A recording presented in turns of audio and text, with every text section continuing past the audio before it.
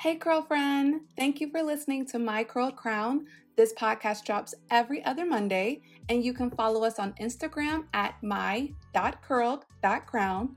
For any inquiries or questions, you can email mycurledcrown, all one word, at gmail.com.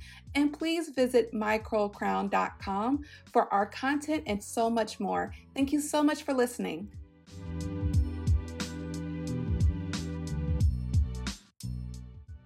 Hello, everyone, and welcome back to My Curled Crown.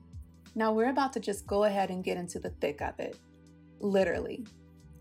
The natural movement has been going on for a while now, and a lot of people are recommending it and they're encouraging people to try it out.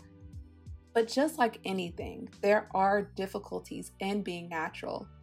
There are some hard and ugly truths, and I don't believe a lot of light is shed on that. A lot of people don't really discuss it. And I really thought it would be best for this to be our first topic. So this episode is The Ugly Truth About Being Natural, Part 1.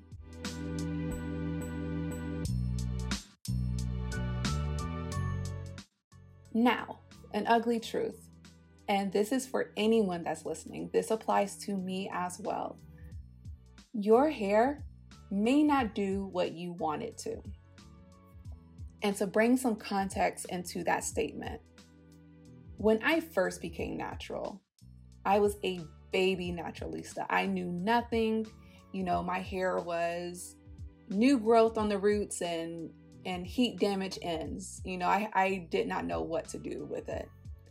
And so I started following this influencer, and she was a naturalista, and I loved her hair.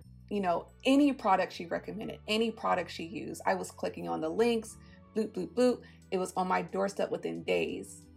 Now, like I said, I was very new. I knew nothing about curl patterns or hair types. I didn't know curl patterns and hair types were even a thing.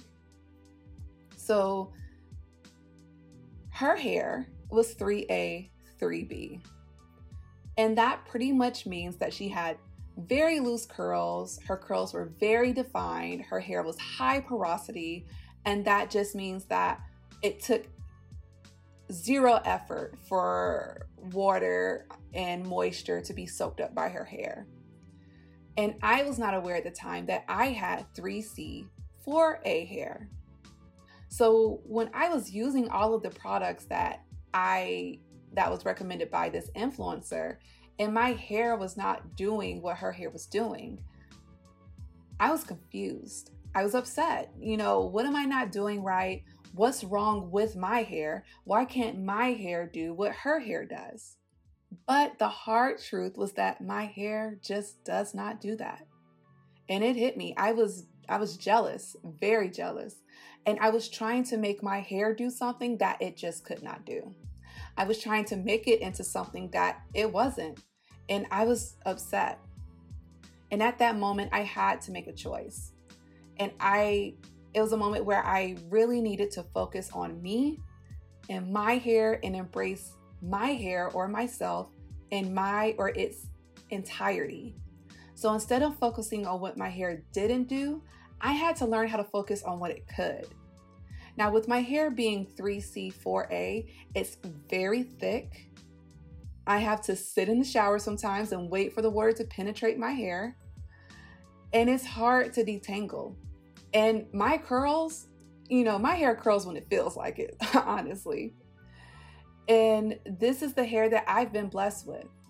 And not loving it or denying it is not going to change the fact that it's there on top of my head, just growing. So I had to stop following that influencer, and it was nothing against her at all. But I had to start looking for natural hair influencers who had the same curl pattern and hair type as me. So I literally went to Google and I was typing in natural hair influencers, 3C, 4A hair. And I was researching different things that worked for my type of hair. And some worked, some didn't. But in doing this, I just did not feel alone. It made me feel confident seeing other girls like me with my hair type, rocking it flawlessly, and it encouraged me to do the same. My hair is me, and it's part of my identity. And I had to learn how to love it as it is and how it grows. And I want that for you as well.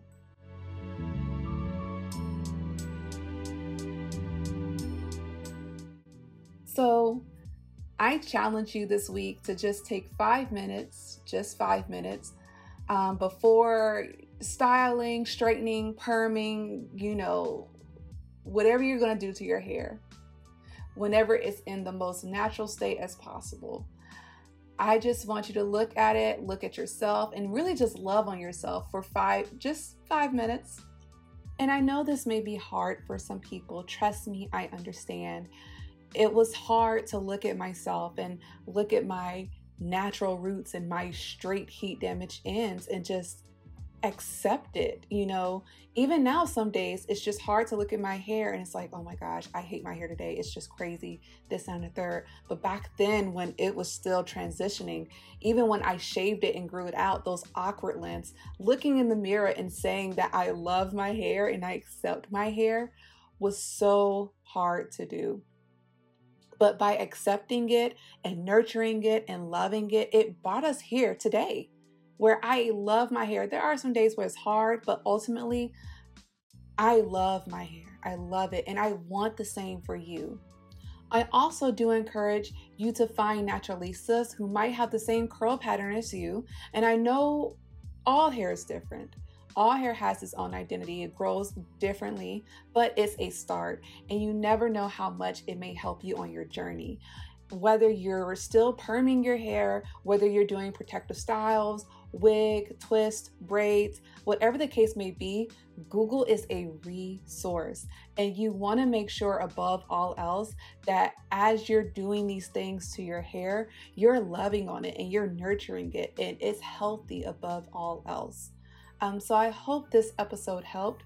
I'm sorry if I went too long or too short, but we will be back the week after to go part 2 for another hard truth about being natural.